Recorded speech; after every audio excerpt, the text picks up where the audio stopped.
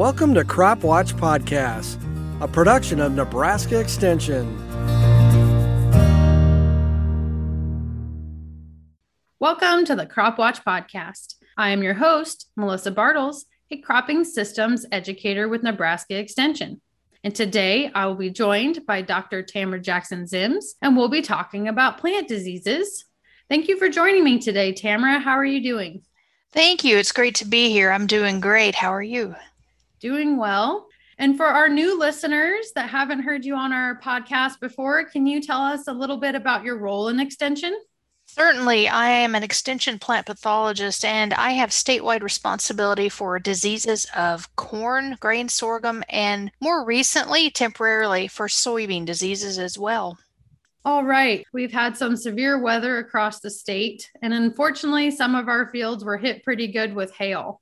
So are there some things that we need to be looking for, such as diseases that we should be concerned with after a hail event in our fields? Well, that's a good question. So, in Nebraska, many of us are used to seeing some of this hail to varying degrees. And of course, we've had a lot of severely injured corn out there. And for those that may have just had moderate to light hail, one of the things we recommend people look for is Goss's bacterial wilt and blight. And within a few days after a hail event, you may start to see evidence of some infection around those wounds. This bacterium is one that takes advantage of wounds to infect or get into the plant. And you might first notice, for instance, a little bit of water soaking around the edges of those wounds. And over time, especially if the corn hybrid is susceptible, you might see these lesions expand. They can get quite large. You might notice some freckling on the edges. They call them discontinuous water-soaked spots, but freckles. It's a little bit easier. That's really characteristic of Goss's wilt. And then, like many bacterial diseases, you have so many bacteria inside those lesions. They reproduce to such high levels, they actually get pushed out onto the surface of the leaf where they can pool. And when they dry, either on the top or the bottom side, you might notice some shiny spots like they've been spritzed with shellac or hairspray or something. Those are really telltale signs of Goss's bacterial wilt and blight. And unfortunately, since it's bacterial, we really don't have anything that we can do during the season that does a good job stopping it. And so if this is something you see on a regular basis, I definitely want to select a resistant corn hybrid when you come back to that or those fields in the future. Great. We do see hail here in Nebraska, so it is definitely something we need to be looking for.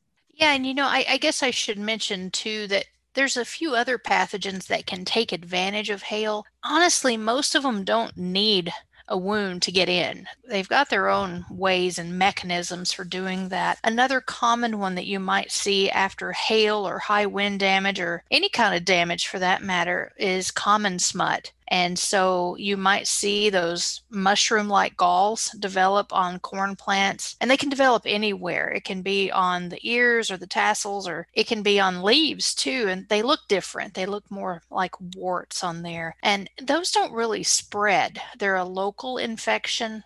But with that said, you've got spores in the soil. So anytime there's a wound, or if you have delayed pollination for any reason, for instance, if you have asynchronous pollen shed, or you have silk clipping going on, you can get infection through the silks, and that's when you get those galls on the ears themselves. There may be a smattering of other things. Even the bacterial leaf streak bacterium can enter through wounds, but it doesn't need it. We don't normally see that a lot. And even in soybean, we've got some bacterial diseases that can take advantage of those wounds. With that said, though, we get a lot of questions about applying fungicides because of a hail event. Keep in mind those wounds generally close up fairly quickly, and because most of the pathogens don't need a wound to enter, we often don't see an immediate benefit from a fungicide application because of hail. If you were going to spray anyway, as long as you've got leaf area to capture that product, that's up to you, but we don't generally see those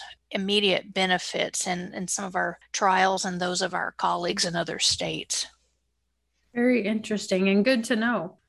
The season is progressing and we're kind of moving into the time of year where some of our diseases are ramping up or just beginning to. What are other diseases that we should be looking for in our fields as the season progresses? Well, for several weeks now, we've been seeing bacterial leaf streak in corn. And, that's not really new to us. And we've got a lot of counties in the state where we've confirmed that. Most of them, in fact, I think we're up over 70 counties in the state where we've confirmed it. But this disease is really dependent on the hybrid and the weather conditions. And so we've been watching that. We've got at least moderate levels in a few fields that I've heard of and seen, but we're just beginning to see a little bit of gray leaf spot. And so that's one, we'll want to watch close, and it would be a good idea to make yourself aware of what the ratings are for the hybrids in your fields for some of those diseases. Other things, we don't worry too much about things like Holcus spot that I'm hearing about. There may be a smattering of a few other things. The very dry conditions early on might have helped delay some of these things, but now that we're starting to get showers and higher humidity, I do expect that we'll see more and more. On the corn side, make sure that in southern rust, make sure that you know how to tell it apart from common rust. That can be really hard this time of year, and it looks a little different in some hybrids. So you can't just rely on the color. The southern rust, we tend to see those pustules produced on the top side of the leaf tend to be more orange to tan in color. You may see them pop through on the bottom of the leaf when it's near the midrib, but common rust can be on both sides. It'll start on top and then bust through the bottom. And it's usually more of a brick red or cinnamon color. And, we don't worry about common rust too much. We've got good resistance in all of our hybrids to that. Not all of our hybrids have resistance to southern rust, though, and it can be a more aggressive pathogen. And that's why I'd like people to kind of watch for that one. And if necessary, we might need to spray some fields for southern rust if it moves quite a bit. Like last year we had a few fields develop it pretty severe, but it doesn't overwinter. So that's good news. If you had southern rust last year, it doesn't mean you'll have it this year. This is a fungus that has to blow up from the southern states. And so if we get a lot of southerly winds, it can move that inoculum or those spores up to us here in Nebraska, and where we're humid and warm, and especially if we're irrigating, you may see some of that. And please let us know. Reach out to us if you need help identifying samples. Update a distribution map for southern rust on the corn IPM pipe site. And so if you want to see that map, probably the easiest way to find it is to type in corn southern rust IPM pipe. Pipe stands for Plant Pest Information Platform in Education. And so you can monitor it too, or check out our Twitter feed. We'll share that frequently. All right, so several things to be looking for in our fields as the season progresses. So the question that I'm sure you get all the time is, for some of these diseases that we're looking for, what are your recommendations for treatment and timing? This is hard, and probably the most common question I get is about treatment thresholds. And it frustrates me as much as it does everybody else, because we don't have treatment thresholds for these diseases that we talk about. Not like you would for something like some of the insect problems, where we can count insects and then we know how many, or egg masses, and then we know if we need to treat or not. It's not the same in diseases, and part of that's because disease development in general depends on so many factors, not just corn susceptibility or the hybrid itself, but also the weather conditions that you're expecting, and a number of other things. For most of them, disease history. Of course, that doesn't matter for southern rust since it has to blow in every year, but there's so many factors that we can't just give you a number and say, go count pustules, and depending on which leaf it's on and what stage you're at, there's just too many factors for that to be an easy decision. But it is important to know that, of course, that corn plant is more vulnerable to yield loss once we have started grain fill. And so we try to protect those upper leaves the most. And southern rust can develop on any of them, depending on, how much humidity we've got in the canopy. We have a lot of fungicide applications going on right now. A lot of that's because we know from previous data that fungicide applications at VTR1 tend to have been the most consistently profitable for us most years when we do that, but not every year. Sometimes less than 50% of the time, depending on crop prices and hybrid response and yield. Sometimes we get some of the secondary benefits of those applications, like improved standability. The thing that I would be cautious about, though, is you don't know how severely it might develop if and when it does. And so be aware that most fungicides only provide protection for up to about 21 days. And so the maximum benefit of those products, is going to be worn off sometimes before you really need it. And so we've seen that occur sometimes when we've had southern rust really blow up by R3, R4.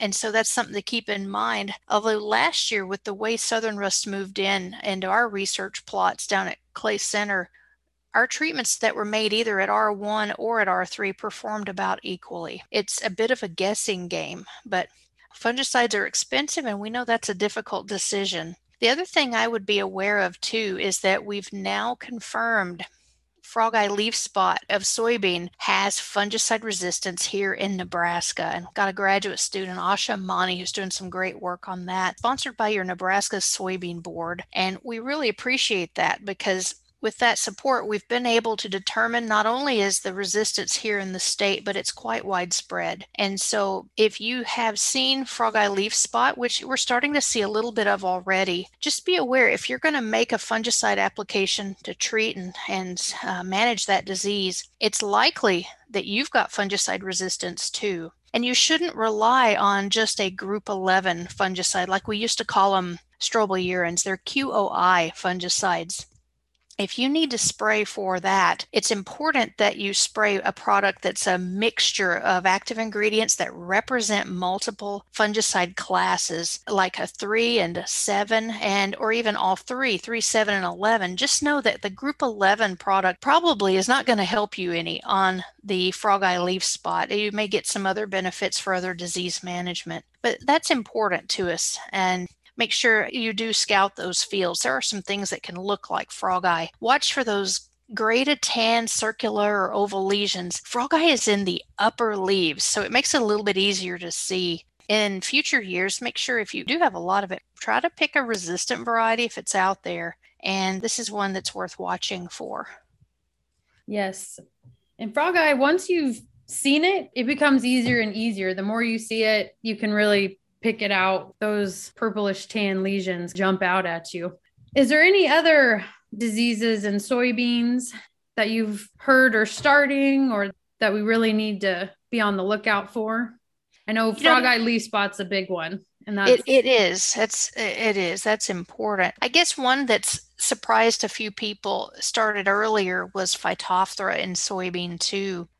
We had pretty dry conditions there in the beginning of the season. And so people who've seen Phytophthora before may not have seen it immediately, but once we started having some of those rain events or we started irrigating, now people are seeing Phytophthora root and stem rot develop in soybean. And this is tough. And the reason is because the fungal-like organism causing Phytophthora needs wet conditions. And that's because it produces a special spore in the soil that it swims, it's got a tail, and it has to have that film of water in the soil to move, and it's attracted to soybean roots where it infects, causes disease, and usually it's a more serious seedling disease. But the thing that makes this one different and more devastating is that it can continue to reproduce and infect throughout the entire season.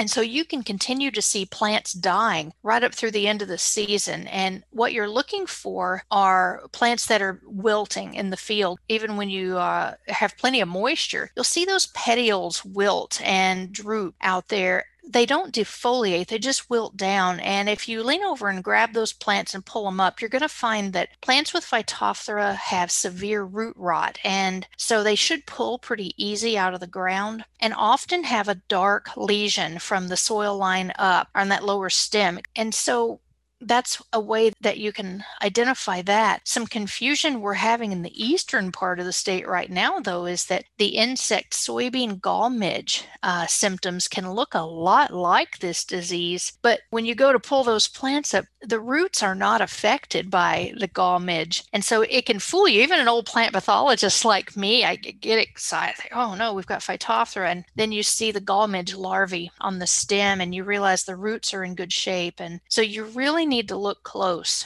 and get out and take some time to look at these plants to see what's really going on with them. Of course, if it's Phytophthora, there's nothing during the season we can do about it, but we do have some very specific seed treatment fungicides that when you come back to that field in the future would help soybean. Some products like metalaxyl and mefenoxam need a higher rate. If you're trying to battle Phytophthora, though, then you've also got ethoboxam and some other newer chemistries. And then selecting soybean varieties specifically for Phytophthora, you've got both race-specific RPS genes like RPS1C, RPS1K, and you've also got tolerance ratings. And so tolerance is different, works very differently from the race-specific resistance. Tolerance is multi-race. It gives you a lower level of protection across all of them. And so if you can select varieties that have both RPS genes and high levels of tolerance, it's the best thing that you can do. Protect yourself against Phytophthora in the future. So many things to consider. It's tough. Yes. And do you have any recommendations? They're out scouting their fields, maybe zigzagging across the field, looking in several different spots.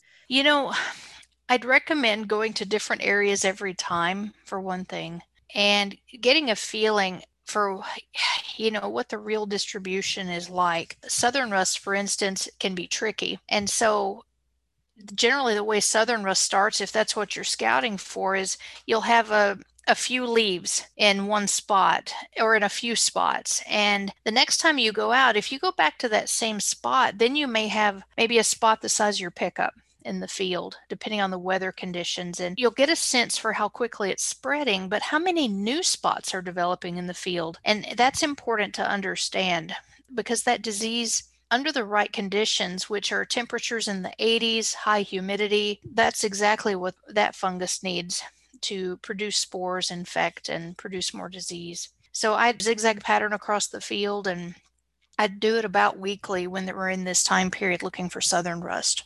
And let us know if you need help. The UNL Plant and Pest Diagnostic Clinic is there to provide diagnostic services for you. We thank Kyle in there because he accelerates diagnostic services for samples like southern rust questions, where you're trying to determine if you're going to spray a fungicide or not, if necessary. Yeah, and unfortunately, let's see, upper 80s, high humidity. That sounds like later July, August here in Nebraska. Yeah, often. Unfortunately. And that humidity is, at least down in the southeastern part of Nebraska, the humidity has been pretty high lately. So yes, so if it's muggy for you, it's probably favorable for things like rust and gray leaf spot. So keep those things in mind when you're out there. Yeah, and if it's muggy just walking outside, you can bet it's probably even more so under that canopy or in between those rows of corn. Yeah, lots to think about, lots to look for and be on the lookout for. And great. Thank you for your time today. Do you have any programs or articles coming out that are related to this topic or resources you would recommend? This, we're coming up on an exciting time. We are all so excited to be back out in person at these field days this year. I just can't tell you how great it is to see everybody in person. So we've got a number of field day events coming up, soybean management field days, and first couple of weeks of August, and then others at NREC, the Eastern Nebraska Research and Extension Center, like the soybean and corn production field days that I recommend, where we'll be talking about all of these things and looking at things in the field too. But we've also, of course, we'll make sure and keep up our social media and Crop Watch articles and everything. And other places you can get information in addition to Nebraska Extension is also the Crop Protection Network. I can't say that enough. That is a group of all of us from land-grant university systems working together to provide resources for our clientele, and they're all free, and there's a lot of them at your fingertips. Just type in Google cropprotectionnetwork.org. and they have great pictures. So if you do pull a sample from your field and you're just trying to look to see what it looks similar to, that resource has some really nice pictures. All right. Well, thank you for joining me today, and I hope everyone has a great growing season. Thanks a lot, Melissa. We really appreciate it, and we wish everybody a safe and prosperous summer.